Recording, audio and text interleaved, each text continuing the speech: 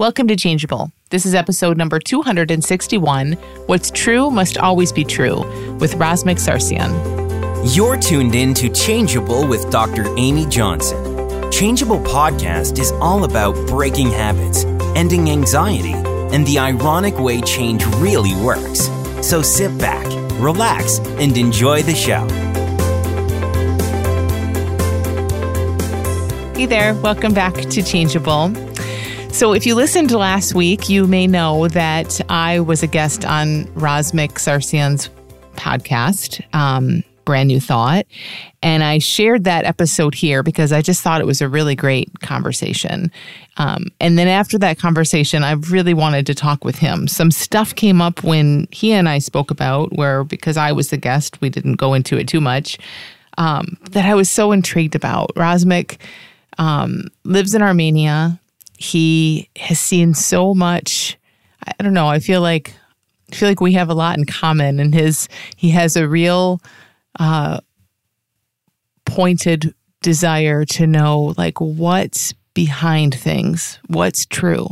And he shares in this conversation how so much of what he's seen, he's really taken to task. He's really said like, if something's true, it needs to be true across the board. Now, Razmik lives in Armenia, where he says it's never a dull day. I am pretty ignorant about what happens in Armenia, and he says that many people are in the world, but there's so much going on that most people have no clue about, and that many, many people are living in the middle of revolutions and wars and just all kinds of stuff all the time. Never a dull day.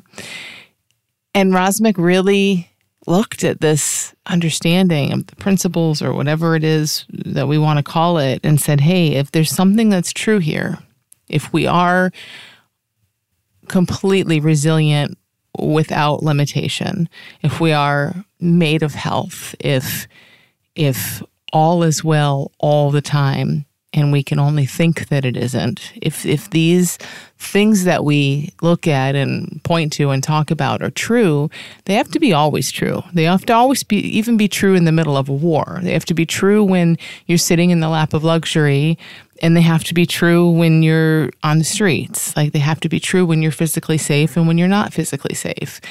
And I just love that level of, I really admire it, like that level of inquiry and holding a really high bar and just being so curious about what's what. So I love this conversation with Razmik. We talked about a lot of that. We also just talked about his past and his spiritual seeking, and he spent a lot of years and still continues to be a pretty serious meditator, and like what the value is in some of these practices and how easy it is to lose the point for the form, to focus on the meditation or the technique, whatever it might be, and really kind of lose the point. So I just think Razmik's a great guy. I think if you're looking for a coach, and especially if you're in a situation, where you're like, no, this isn't true here, or I'm different, or I can't see this because of where I live or who I am or the circumstances of my life, he knows that's not the case. So he's the guy to talk to if you're in that situation. So I'll share his website here in the show notes. It's just brandnewthought.com is where his podcast is. And I believe that's his website as well. And you can see a lot more about him. And I hope you enjoy this conversation with Razmik. Hey, Razmik, thank you so much for coming on Changeable. It's my honor to be here, Amy. You're a huge source of inspiration for me. And I've been listening to your materials for so many years. I love being here. Oh, thank you. Yeah, I was happy to see when we first connected a few months ago that you had done the coaching self-study a while back, I think. It's been a little while. So, and then I had to kind of stalk you a little bit and find out more about you. So I know a little bit about you, but maybe for the audience listening, just say a little about who you are, where you live, like what your coaching business looks like, that kind of stuff. Yeah. And you're right. Back in the days, there weren't so many materials inspired from the three principles, or at least they weren't as accessible. So I actually found your materials perfect guidance to kind of get into the world of coaching with the understanding of the three principles. So I'm based in Armenia, so Eastern Europe, and I've been a personal development junkie, so I've experimented and studied a lot of different kind of approaches and disciplines, meditation types, pranayama, you name it, and they've all been helpful, and I loved all of them. I still use so many of these techniques and paradigms of understanding. But when I came across the three principles understanding, for whatever reason, I was in some sort of a receptive mood at that point. I was a student. It just hit me like a ton of bricks, and I just started sharing it. I just could see how it was impacting my life, my relationships, how I was dealing with my addictions, everything. And then just organically, I think it just I felt that I wanted to move more and more into it, and I just started sharing it first informally, just through conversations, and then by blogging, and then finally establishing a coaching practice and kind of formalizing it a little bit further. Yeah, that's great. So do you work one-on-one with individuals now, or who do you mostly work with? Yeah, it's mostly one-on-one, although I work with groups as well. It's interesting. I find myself sharing things on topics that I myself have been on a learning curve about, and that's how my community came forward. A lot of it is about resilience, uncertainty, dealing with anxiety and stress.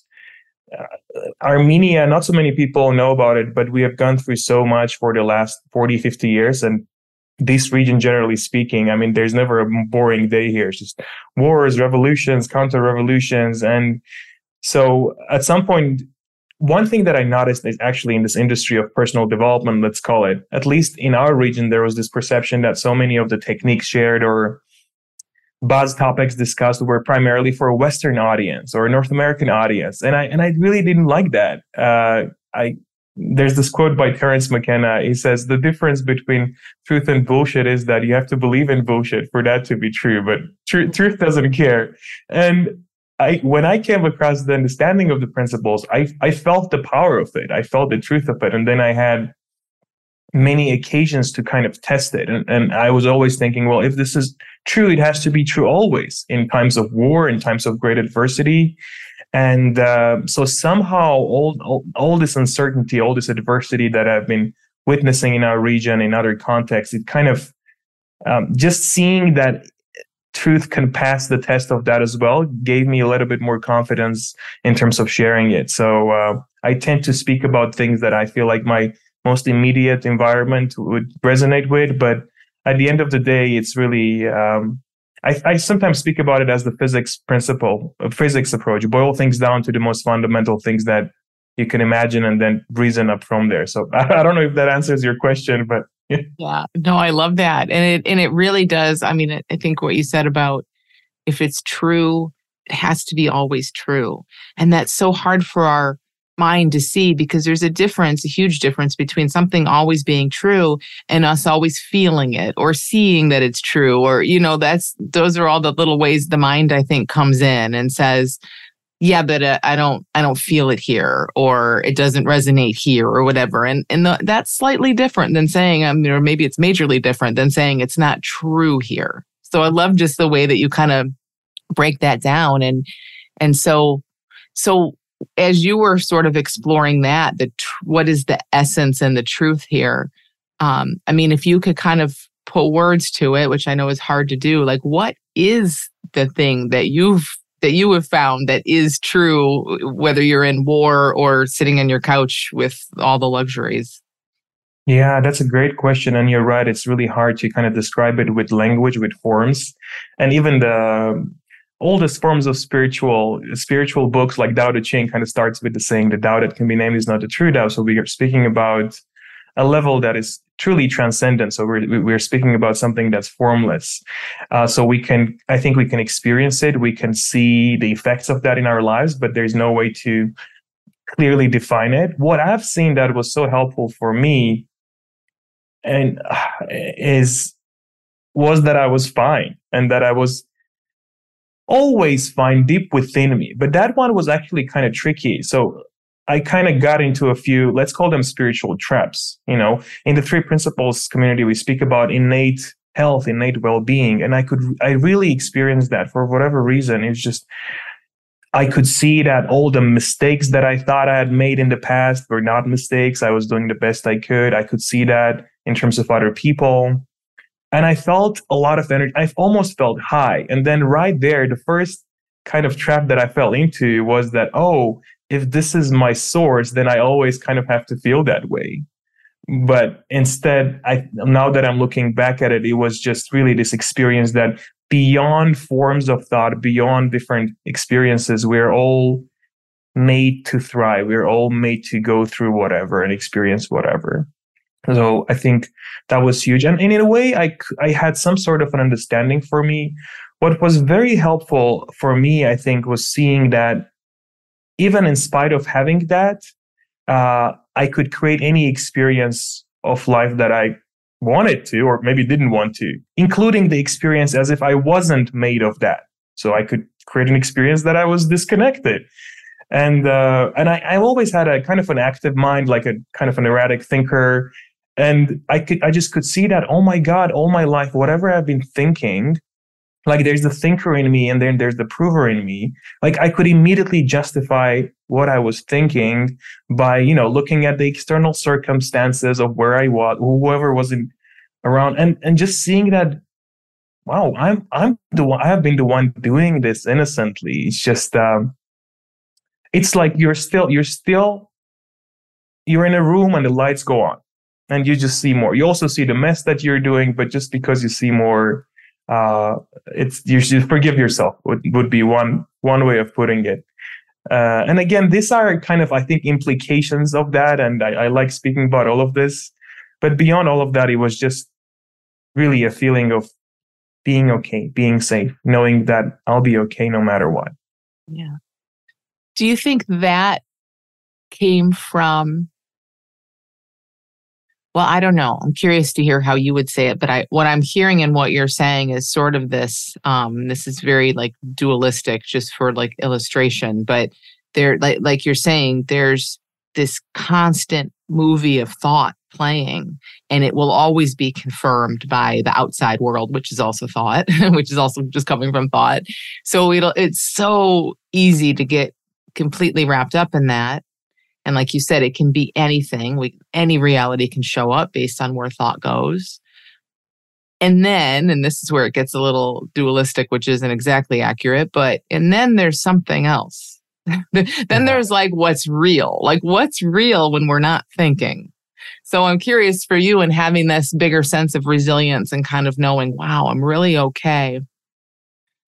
I think sometimes we have a lot of insights about the nature of thought, and then we sort of see, so my mind was creating all that, which sort of backs us into this feeling of, okay, therefore, apparently I've been okay through all of it. I've survived it all. And sometimes, and it's not an either or, but sometimes we really have this big insight about the nature of what there is beyond thought, or we feel like we've seen that. So I don't really have a question in that, but I'm curious what you hear in sort of those two sides, if that makes sense. No, it's beautiful. And just something came up for me, and I don't know to what degree this answers your question or comment, but I think for me, one thing was because I had been using a lot of techniques to kind of stop thought or just be present and be in this transcendent state, I think it was very important to know that it's not possible to stop thought, or at least not permanently, nor is it even necessary to do that. So just by being aware of the fact, it's not about what you think, it's the fact that you think, and just seeing that it can absolutely influence how you see things. And then that's your paradigm of understanding. So all your thoughts and actions are going to come from that. Just being aware of that felt very liberating.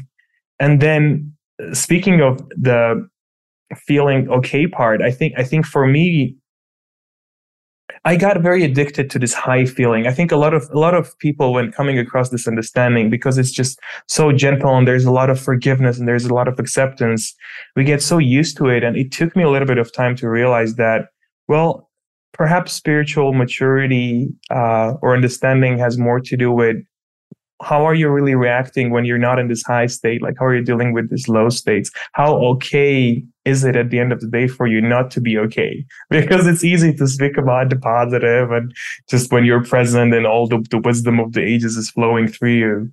So again, I have no idea if that answers your question, but that was just a huge part of this realization for me. Yeah, no, that's great. And I agree. I think that's a spiritual trap that I've fallen into many times of it. It's like our mind will almost mask that from us. Like it for me anyway, it can take a while to kind of see, oh, that's what's going on here, is I was attached to some state that I felt last week or whatever, last month, or when I did that workshop or, something. And it's like we can kind of think and be aware that we're thinking, oh no, I know everything's okay. And I know all states, I know they're all states and I know it's all moving, but that doesn't mean we're really knowing that all the time in the moment. So I agree with you. I think that spiritual maturity is, and this is so hard sometimes, like is really kind of seeing, no, this, however life is showing up, it's all that same perfection. It's all that same life. It just, sometimes it shows up in this mood or that circumstance or whatever. And man, the mind will want to pick one over another and like one better than the other. Yeah. And it's so interesting. I think this understanding or kind of sitting with it changes. But in my case, it changed my own sensitivity to my own feelings as well. I think once you have that kind of very transcendent and thoughtless experience, it just feels so joyful that if you later, with your memory, compare it to how you feel on an everyday basis, for whatever reason, it might feel like, well, I'm actually not doing so well because I'm not feeling, but actually you're feeling the same way as you were maybe months ago. It's just now that you've had this experience, so you're comparing it with it. So it's very interesting how the relevance of our feelings and our sensitivity to our feelings can just increase automatically based on this. And speaking about just kind of embracing the fact that it is okay even when we're not there. Like one thing, what was helpful for me is when I was growing up, my father was a doctor, and there were when Soviet Union collapsed, a lot of kind of armed conflict started unfolding in different areas, and one of them was Nagorno-Karabakh. So from 1988 to 1994, there was a huge armed conflict here, and my dad was a doctor there, so I grew up with a lot of his friends who were first responders and doctors and military. And I remember as I would ask them about their experiences of how it felt to be in that field and everything, they would just tell me they were okay. And some of them would tell me like, oh, I was happy. And my first reaction was like, well, this must be some sort of like a fight or flight thing. Or, I mean, maybe they were doing some drugs they didn't tell, and all kinds of stuff. Because like I couldn't conceptually relate to this idea that it is possible to, I don't know, be quiet or be present or just be okay with all of this. It's just the most horrible thing that can happen. Until in 2020, there was another war here in Armenia, and now I was a mature person, so I could process all that information. I could experience it a lot more, and I experienced something similar. And it wasn't as if you were positive or happy. You still feel frustration. You feel a lot of pain. But weirdly enough, it's just like something else gets activated, like underneath that. Just like you were saying, there's this thinking process, but there's something underneath that. And like one way, I started recently thinking about it as, like, in physics or mathematics, you go to smaller and smaller levels, like particle levels, and it's just more powerful. Like, so it felt like something underneath all of that was kind of activated. And there was the presence of that and whatever you were feeling at that moment. And for whatever reason, that thing was making it okay. I don't, it's really hard for me to describe this. And it's, and I think it's very important for people to know that it's really possible. And I was kind of shying away from speaking about it because, like, in my mind, I was like, who the hell am I to speak about me being okay when all of this is happening? And I'm not okay. I'm like, have you seen me? But still, I think just knowing that that thing is still there, and it can take million different forms. I mean, one that I didn't know could exist is how much more connected you can feel to people around you when there's like great adversity happening. That it's almost like that feeling of oneness is somewhat exacerbated. So this was the experience that finally like made me confident. It's like there's something here. Like when we're speaking about the three principles, for example, although we can transcend that language, it doesn't matter. This is true. If this is true here, it must be true always. So yeah, and I don't know how much I could share what I really experienced, but it was quite a thing. Yeah, it's so impossible to put words to that feeling, but I feel what you're pointing to for sure. I think people are going to feel that for sure. Like there's not a denial of what was happening. If anything, sometimes, and you tell me, but this my experience is, it's like you're almost more fully present to what's really unfolding in front of you. There's absolutely, it's not a denial, it's not a shielding from it. It's like full on into it. But I know what you mean, or like I feel like I know what you're pointing to, and that's something beneath it. Like there's just a amazing capacity for all of it. And for me, when I felt that similar, it's like what's happening, like I'm not there. It's not happening to me. It's not about me. There's just almost like a merging with life. I don't know if that makes sense in your experience. It absolutely does. I think what was also somewhat helpful, let's call it helpful, was that it's just like sometimes the absurdity of the external reality could also serve as an occasion for the being to express itself more directly without needing to become thought and be because I like conceptualizing, or I don't know if I like it, but I do it. So a thought comes and it keeps on taking a lot of different forms. So sometimes I might just sit with that before that turns into action or before I express it. And there's certain wisdom to that. But sometimes it's just it almost feels like this intermediary thing is just cut. So whatever wisdom there is, it has a capacity to express itself through us, because in a way we are made of it. And I'm not speaking like from my personal experience. You know, I could see people being more kind to each other. I could see people almost intuitively reaching out and offering other people things that somehow they could see that they needed it. And it felt somewhat magical. Like, okay, there's something else here. And like my hope was like, I want the war to stop, to pause, but I want this to stay. So yeah. I think there is something about, and not to turn this into a spiritual trap of a thing we need either, but there is something about those environments where we just don't have like the repetitive me thinking. It just has to clear out. And of course, you know, we do hear this in all kinds of anytime there's an emergency or even someone gets bad news or something, you know, it's like for a second, all that just repetitive, monotonous stuff isn't there. And then you're just right there in life, able to be with whatever's showing up.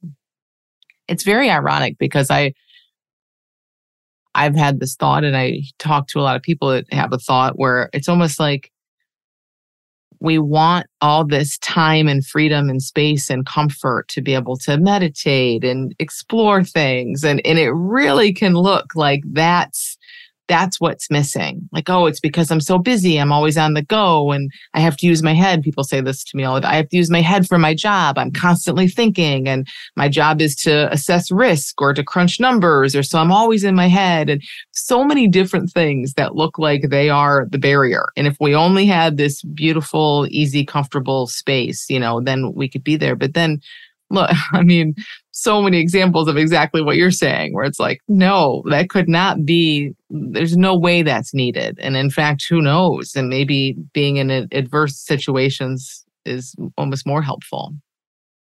Yeah, that's beautiful what you're pointing to. And I can testify to that as someone who has been a hardcore meditator for years. And I think there's so much misunderstanding about all of this. You know, Sydney Banks used to say, look for a beautiful feeling. Joseph Campbell would say, follow your bliss. There are all kinds of pointers. So it's at least there's this acknowledgement that it is about the experience. It's not just about the conceptualization, and it doesn't quite, like, you can try to create ideal conditions for that to happen, but it doesn't quite work that way. I've meditated hundreds of times, and sometimes it's very blissful, sometimes it's not. And I've been in quite uncomfortable situations, and sometimes they put me on a great learning curve, and I had a beautiful insight that really enhanced my life, and sometimes it didn't. So, like, not to describe any of this as like the solution, but I think it's very important, especially now when the world is going through so much. Like, look at what's happening in Ukraine, in Armenia. There's so much more is happening that nobody's even talking about. But it is important for us to know that this type of adversity can almost, well, it's the Buddhist idea that suffering leads to grace, suffering leads to enlightenment. Not that it is necessary, but that in times like this, something else can be activated. And who knows, maybe on a deeper level, this is part of some sort of a transformation that none of us can make sense of. But yeah, definitely. And to see that whatever is present for anyone in any moment, that can be it for you. Like, that's your way in a sense. So, I mean, it could be someone sitting at home in chronic pain right now. And of course, their mind is saying, oh, all I can feel is this pain. So there's nothing here for me. Like, no, that pain is your way in. Go into that pain. And of course, that's hard and scary and all of that when we're thinking about it. But whatever's showing up for you in your experience is something that we get to, like you said, be more sensitive to and just be curious about and inquire into, or if it's war or whatever it is, people going through a divorce or whatever's going on, like, maybe whatever's showing up is the thing that's here to pull us through and show us this. That's beautiful. This is actually one of the things that I love most about what you share and how you share it. Actually, our recent conversation on Brand New Thought reminded me of this as well. You're right. Like I'll give you my own example. Like, back in the days, and I still sometimes do it. So I create this concept that it is not okay for me to feel this way in this circumstance, whatever it is. And then I feel it, and I have whatever thoughts, and I feel it, and I try to work with that. So I created a problem about that on a steeper, subtler level, but now I'm trying to it has already taken form, and I'm trying to amend it and change my relationship with it. But on a deeper, more subtle level, I just thought this thought, and I identified with it that it's just not okay. Mm-hmm. And as you're saying, sometimes, if not always, it's exactly the other way around. It's about leaning into the feeling and seeing it, because it has wisdom. And the beauty of it is that we cannot premeditate what that is. I mean, we could tell stories, but sometimes it's just the only way is true unless you, like, I've noticed that, because I'm quite used to kind of being on a very productive mood or being present, communicating with a lot of people. Sometimes when I'm not in those moods, it almost feels like I want to deny that I'm feeling uncomfortable and again, there's beauty and wisdom in that too, until that discomfort reaches to such a level that I have no choice than to just say, okay, Razmik, just sit down. What's happening? And funnily enough, ironically enough, that's how it disappears or just moves on. I love I have to give credit to the name of your podcast, Changeable. It's all changeable. It's fluid. It's made of thought, and it's fluid. Just we forget it, because when we are having a thought at that moment, it feels like it's the most important thing in life. There was a famous Armenian mystic, Gurdjieff, who said, the only prison you cannot escape is the one you don't see. So it's the prison of our own thoughts. And in that moment, it's an illusion. We maybe other people, it's easier for other people to see that perhaps that we're in this than ourselves. And I think this is exactly the value of what you do, what we do, and trying to just tap on each other's shoulders and remind us that actually we're fine. Yes. And such the value of having some understanding, whether it's the principles or whatever it is, that kind of helps make sense of what we're feeling. I think and I want to ask you about that in a minute, but from meditation and practices, and again, having experience of being in bliss states and feeling all of this stuff, I feel like I can kind of relate to that myself. It was when I kind of got some, even if it's just conceptual understanding, some kind of framework of like, oh, when I'm suffering, this is what's happening. When I'm not suffering, when I feel connected to everything, here's kind of what's happening. That just helps so much. It's like it just gives us some kind of map or blueprint to help us make sense of things. Yeah, that's so true. And I mean, there's such a big difference between just having some tools or knowledge about, I don't know, managing states of mind or managing stress. This has become kind of like a buzz topic, versus really seeing what is your paradigm of understanding, because we all have it. We might not see what it is, but we all have it. And this reminds me of a study that I think I got this, learned about this study by Dr. Aaron Turner. So essentially there were children in the room, and there was sort of like a clown moving its head left and right, like some sort of a repetitive movement. And then a candy bar would come out. So children would get a candy bar. So they just left them there for like 10 minutes. Don't quote me on this. I don't remember the exact study. But so later the researchers came, and all the children were engaged in some sort of a repetitive action. So somebody was like jumping back and forth, up and down. Somebody was running back, something repetitive. And the way they made sense of it was, so the children thought that they were being rewarded for whatever it is that they were doing. So they just decided to repeat on doing that. Mm-hmm. And the reason I'm even mentioning this study is that, well, first of all, that was not true, right? Like the candy bar, as the study was designed, was just coming out randomly. But just because they thought that they were being rewarded, they had that paradigm, the behavior was based on that paradigm. So we all have these subtle paradigms of understanding, and in most of the cases, we're not even aware of it. We're always following that. So I think it's one of the greatest things anybody can do, just really look within and see what is the paradigm that is currently guiding you. And I got it by kind of, I think, following the implications of like almost like reverse engineering. It's like whatever I was doing was not enough, because in my mind, what I was feeling and was coming from where I was and how well I was doing. So the only choice I had was just change the world, change where I could live, change my partner, things like that. And I was lucky to do so much of it quickly to just come to this insight. Well, wait a minute, if it's the same in this country and with this partner, there must be something with me. Yes.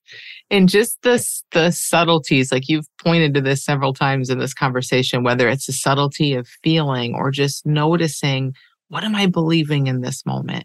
Or what's the paradigm that's leading the way right now? Like, oh, I'm believing I shouldn't feel this. And like, I think it's very, very easy to just stay kind of high level conceptual with all this. And even with the principles and kind of like, oh yeah, we're always feeling, thinking, and then just kind of just gets brushed away. But to really dive in and say, what's the thought right now? To scan your body and say, what's the feeling right this minute? Where is it? Or what am I resisting? If we're suffering, we're resisting something. What am I clenching around or pushing away? And I don't even notice that I'm doing it. I just think that, I don't know, there's so much that can come from that. And I feel like we might have talked about this in your podcast. I feel like it's a very innocent, it's not, no one has ever said, don't look at this stuff. But somewhere along the line, a mind hears. Like we kind of get that high around the principles or whatever it is we've learned that you talked about. And they were like, oh, I don't have to analyze everything. And it's all just thought. And we kind of keep it as too conceptualized, too high level. And somehow our mind says, oh, so don't worry about feeling that. Don't worry about looking that. And I've found in the past year, especially, no, it's just like, go right in. If it's all safe and it's all thought and it's all feeling and we're really okay, look at this stuff. Be super curious about it. Pull it really close and examine it. It's not going to hurt. Examining and even analyzing. These aren't dirty words. Like, it's okay to do that, especially with the understanding we have. So there's something about getting right in there. And I can hear that you do that in your own way, of like, okay, what is this really? I try to, and I've recently been actually seeing that I haven't been doing that, and that's it's a good side. Like, one way of thinking about it, and I think I got this from Christine Heath or one of my podcast guests, and she said, well, look, wisdom can access memory, but memory cannot access wisdom. And that's interesting, because in our memory, we clearly have concepts that we have created based on maybe a truthful, helpful thought. And it was very relevant for that moment. The feeling that we had was very helpful in that moment. But that's in the past, that's memory. So I love the fact that actually wisdom is very in moment. And sometimes I think it's a good idea, generally speaking, to meditate a little bit on the difference between, let's call it, transcendence and intellect. Like, sometimes I compare it, like, if you have a laptop connected to the internet and you have a laptop with a specific amount of memory, and we keep on looking into the memory of that, like, if the solution was there, wouldn't we have already kind of found it? It's just, for whatever reason, we think that if we think harder or do whatever it is that we do, somehow it's just going to come up. But really, no. And so it's just, as you said, if this it's good, it's an indicator. It's like red light in the car. Just like you have this elevators of consciousness, pause, sit on the elevator, go down, look at the subtle thoughts, see what it has to tell you. Because, like, mine had stuff to tell me recently, and I haven't been listening to it, so it needed to keep on almost like raising its voice until I could hear it.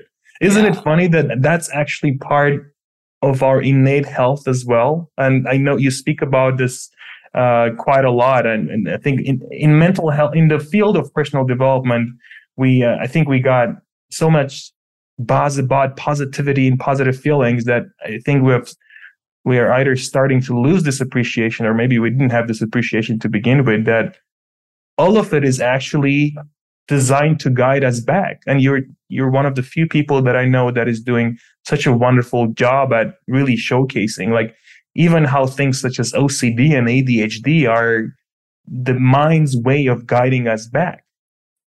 Yeah, it's amazing. And so easy to see for other people, as you mentioned earlier, and so much harder for us to see for ourselves sometimes, especially when we're in that feeling. And that, again, like, I love how you're pointing to this over and over. Like, that just highlights then, wow, this is a deep belief. It's a conditioned belief. I shouldn't feel this way. Or if I know what I know, or whatever, if I'm a coach, or, whatever our mind says about it, you shouldn't be feeling this way right now. And of course you should. Of course, we should always be feeling exactly how we're feeling. We just want to go into it and listen to what it has to say, and then it's going to show us, oh, here's what you're believing. Here's why you're feeling this way. I had a recent experience of that too, where I just had a fairly long period. I don't know if it was long, but a good chunk of time just feeling really no self, present, like, just incredible, like, high levels of bliss consistently. And then it kind of faded away, as it does sometimes. And just to have, like, to see the feeling that comes in on the other side of that, and truly thinking, I know this is okay, and I think I'm feeling it, but when it persists like that, it's like, no, what else is there here to see? And then I feel like I'm saying kind of what you've already said, but just like, oh yeah, there's an attachment here. I didn't see that attachment thought. I didn't see that attachment belief, but it really is going in and being willing to be curious at those subtle levels that kind of sometimes reveal that to us. It's beautiful. I love that. And I think they're indicators to this fact that we're not really meant to feel the same thing all over. We have freedom of thought, which means that we're going to be experiencing all kinds of things. I mean, there's, for example, if you look at the structure of the universe, let's put it that way, through physics, and now physicians speak about the unified field of consciousness. In fact, they actually quite many scientists argue that consciousness is all there is. So that formlessness level. And then what is that? The closest thing that they could track, that right after that, what is it that takes form on a more subtle level? So they tried seeing the forms of that. and they saw a rubber band, which is kind of funny. Like, but so they see waves. So it seems like everything is a wave. It's just we're meant to be a wave. It's just we're gonna get our high moments and low moments, and that's perfectly okay. So, like for me, in terms of the coaching, I think originally because I was so like psyched, like, oh yeah, let me maximize the moments that I'm just on this state of mind, and how do I milk it and turn into action and all of this. But now I'm actually seeing that even if you're looking for long-term success or creativity of any of that, it's just so much more worthy to really pay attention to what's happening when you're in these low moments. Like, what are you actually doing? Like, how kind you are to yourself. Are you prolonging that moment more than necessary?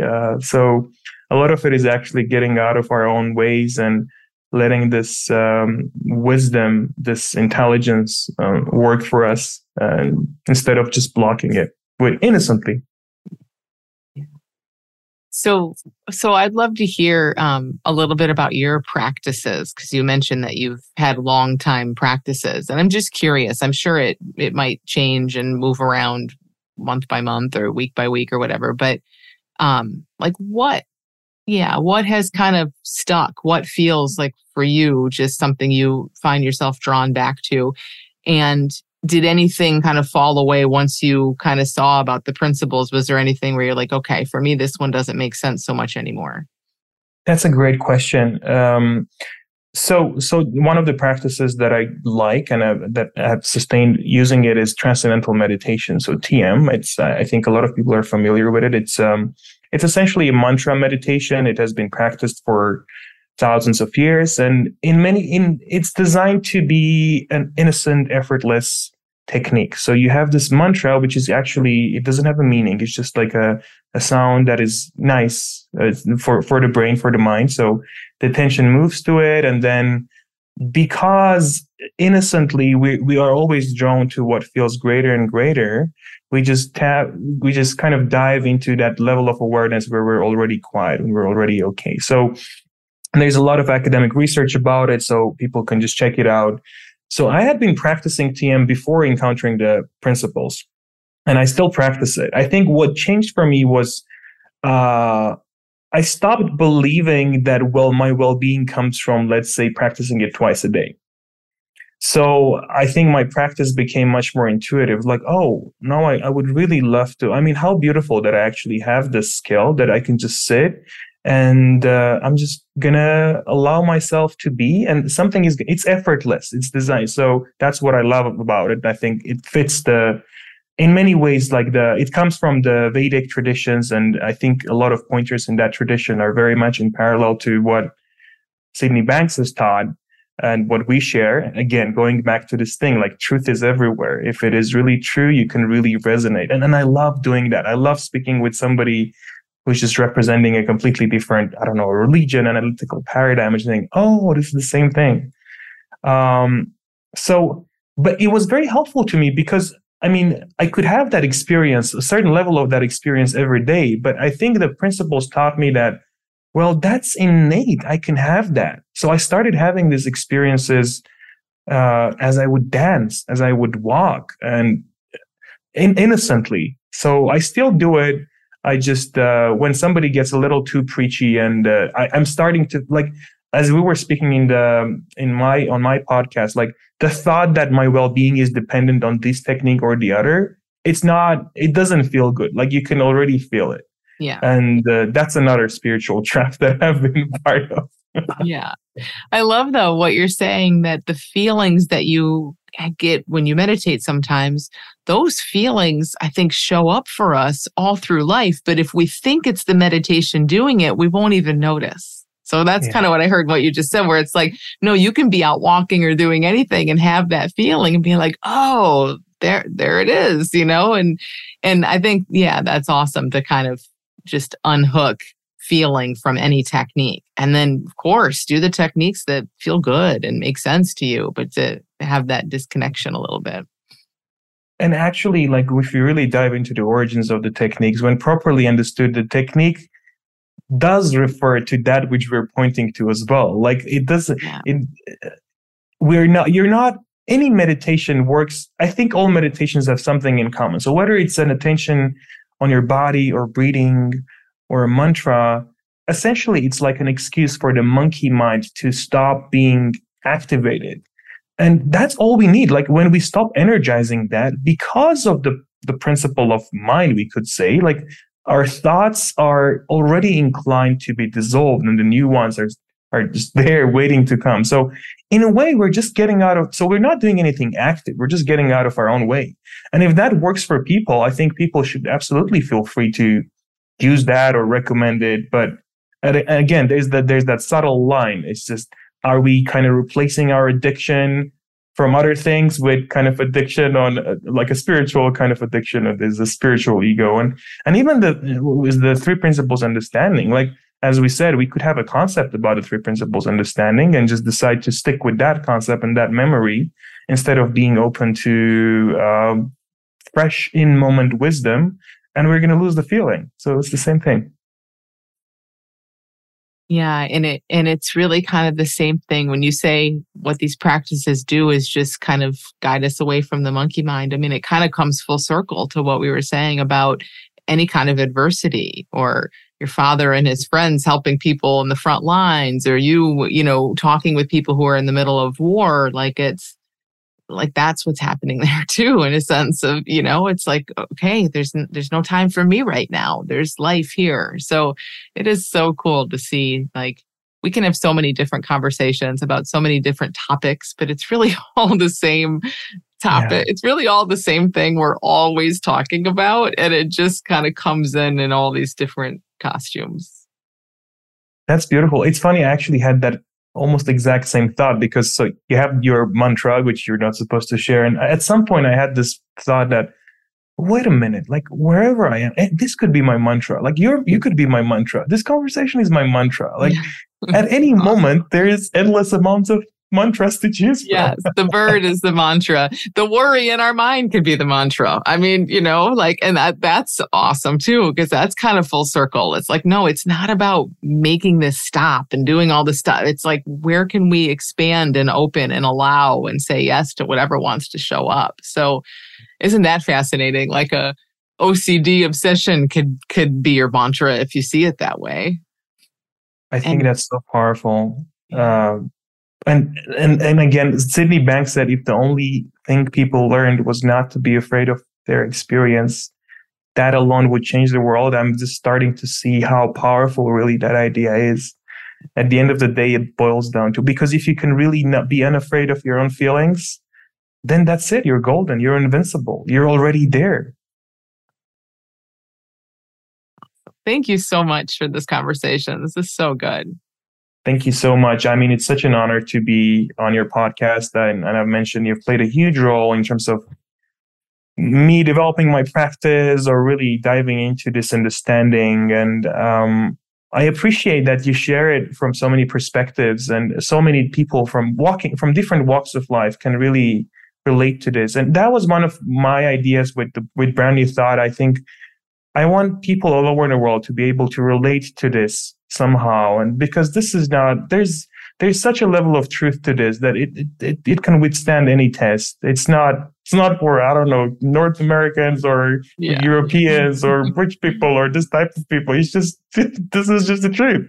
Yeah, it is. But I think it takes people like you. I love that you're sharing it where you are, and everybody is in their own way. But you're right. I mean, we just need to keep looking at this and pointing to the essence of it. And then we just all get to keep seeing exactly what you're saying. Like, oh, it's not for this issue or this population or anything. I mean, it's just something so true in it. So I'm really happy about the work that you're doing, and especially where you are in the world, and just with the different circumstances happening there. Such an amazing opportunity for people to see this as a truth. People in the West and, people all over the place to see, wow, this really holds up everywhere.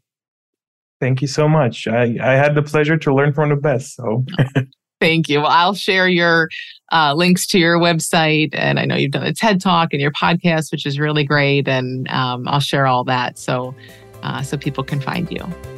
Beautiful. Bless you. If you're curious to see what could shift for you in just 2 weeks, please join me and my change coaches for a special 2-week course called 14 Days of Change. Each day for 14 days, you'll receive a short audio lesson that points you toward getting out of your own way. These 14 pointers are the essence of what I've seen to be most helpful to aid you in stepping into a brand new way of seeing who you are and how the world around you is your own projection.